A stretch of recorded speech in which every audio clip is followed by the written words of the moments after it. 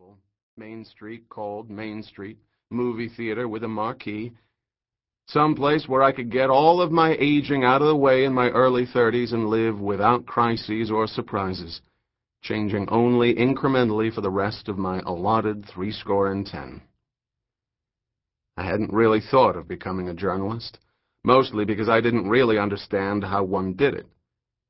I had turned out a few music and book reviews for my college paper, mainly for the free books and CDs.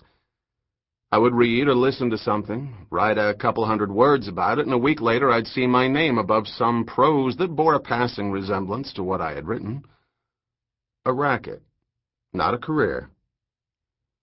After graduation, I had stayed on in the same apartment I lived in during the year. I had no reason to be anywhere else.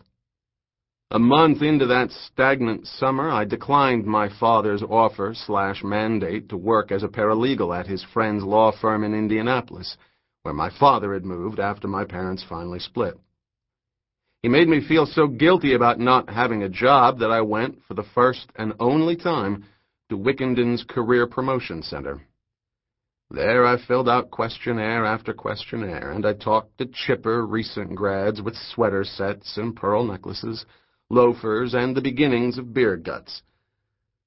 I looked through job ads that made no sense. My favorites were from the consulting firms. You will learn to implement strategic management protocol decisions, etc. I worried that I would turn into some sort of cyborg after 3 weeks at one of these places. I would return home for my first Thanksgiving and communicate via streams of ticker tape issuing from my mouth. After a couple of hours of career promoting, I felt certain that I would live a long, lonely, useless life and die alone and unmissed. Did I mention that I never bothered filling out any grad school applications? It's self-indulgent, I know, but this is what happens to the overachieving but essentially useless children of parents who raised their children to do well on tests but failed to equip them with the poison-tipped spurs of true ambition. Art Rowland called career promotion as I was getting ready to trudge home and maintain a full schedule of feeling sorry for myself. I remember watching the face of my career finder become radiant, just beatific, as she nodded with increasing excitement and finally said into the phone, "Sir, I think I have someone for you sitting right across from me. He's not from the college paper, but his Gibson Montagneux scores indicate that he might be a really, really good fit for you." She winked twitchily at me and handed me the phone with one hand while making a 1983 vintage thumbs-up sign with the other. I said hello, and this drawly growl in the earpiece said, "Well, I hear those Gibbon-Martindale numbers of yours are really adding up. But here's what I want to know. What do they mean? And can you write?" I tucked the phone into my chest and turned away from my career finder's blinding enthusiasm. Well, I don't really know what they mean, to tell you the truth. They seem to put some stock in them here, I guess. And technically, I'm not from the college paper. I wrote for them every so often. I guess I can write well enough. Where is it you're calling from? Lincoln, Connecticut. About 2 hours west of Wickenden. I run a small weekly paper here, about 16 pages. What I need is another full-time, little bit of everything kind of person. Right now, it's just me and a columnist, and we got an ad lady. The other full-timer we had just left, got a job in stores. Greener pastures, I guess. Anyway, you do a little reporting, little writing, little editing, little paper shuffling, some office work. I heard the muffled whoosh of a cigarette being smoked. Some phone answering, but no more than anyone else. Nothing fancy. No Woodstein stuff. Maybe a way to see if you want to do something like this or not. I shrugged, then remembered that shrugs don't translate over the phone. Sounds interesting. Sure. You want me to send you my resume? Yeah, do that. But do me a favor. Send it by mail. My new fax machine's having some trouble making it from the box to the desk, and I'd rather see a hard copy than something on the computer screen. You do that? Sure, no problem. Should I come out and see you? Do you want to interview me or anything like that? I thought that's what we were doing. For now, just send your stuff up here. My name's Art Rowland, by the way. Send it to my attention. Resume and a few writing samples. We'll go from there. Sound okay? It sounded fine, and 16 months later, here I was in Lincoln, hauling myself out of bed at the crack of 10 on a chilly Tuesday morning. I had stayed at the printing press until all the papers rolled off at 3 a.m. Art liked one of us to stay at the printers until the job was done, and technically the duty was supposed to rotate among the 4 of us on staff. But as I was the youngest and the only one who wasn't married, it fell to me more often than not.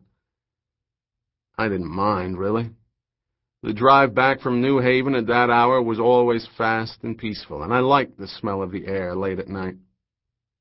Strange to think of what was happening back in sleepy Lincoln during that particular drive. I suppose I won't ever know exactly.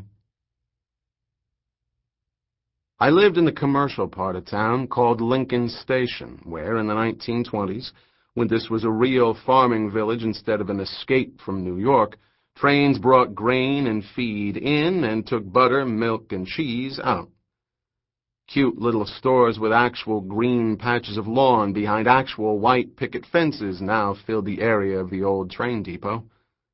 The paper's offices were in the town's residential section, which was called Lincoln Common because my Brooklyn eyes couldn't believe it when I first moved here. At its center was an expanse of lawn in front of an old white wooden church with a steeple. The village common. Of course, the number of people who observed that distinction decreased yearly as Lincoln natives died or sold the houses their grandparents had built to lawyers and magazine editors from the city. The newcomers gutted and colonnaded the houses, then showed up 3 weekends a year to barrel through town in their SUVs. Manton's General Store now stocked Chèvre, 5 kinds of olives, and took the New York Times, the Wall Street Journal, and Crane's. Of course, I was a newcomer myself, but I had a rickety little compact, no life elsewhere, and, rarest of all honors, I was a friend of Townie's, the Rowlands. Anyway, I'm temperamentally inclined to talk about the good, or at least better, old days. I feel nostalgic for every era that preceded my birth. As I walked into the newsroom, a kind of self-conscious exaggeration for what was essentially an insulated garden shed with 4 desks and 4 computers, that afternoon at 1, Art was at his desk smoking and reading the Times. Glance, puff, turn the page. Puff, glance, puff, turn the page, puff.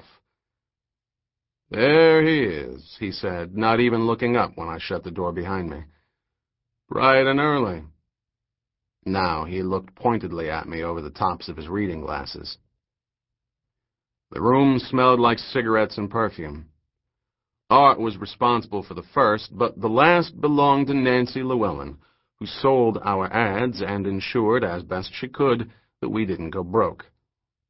Like Art, she was a lifelong townie, and according to Mrs. Rowland, she had nurtured a low-level, harmless crush on Art since the 7th grade. I sniffed ostentatiously, and Art laughed. She stopped by earlier to pick up some reading, she said, for her vacation. You imagine that? Taking work from the carrier with her? Dedication. He puffed, closed the front section, and reached for the sports. Got a call from the Panda a little earlier. Who's the Panda? He laced his hands behind his head and looked out the long window toward Lake Massapog, cigarette in the corner of his mouth. I loved the way Art smoked, with a quiet, straightforward satisfaction instead of either the furtive guilt so common among older smokers or the forced, noisy, almost defensive pleasure of teenage and Californian smokers. He smoked because he smoked, not to prove a point and not shameful.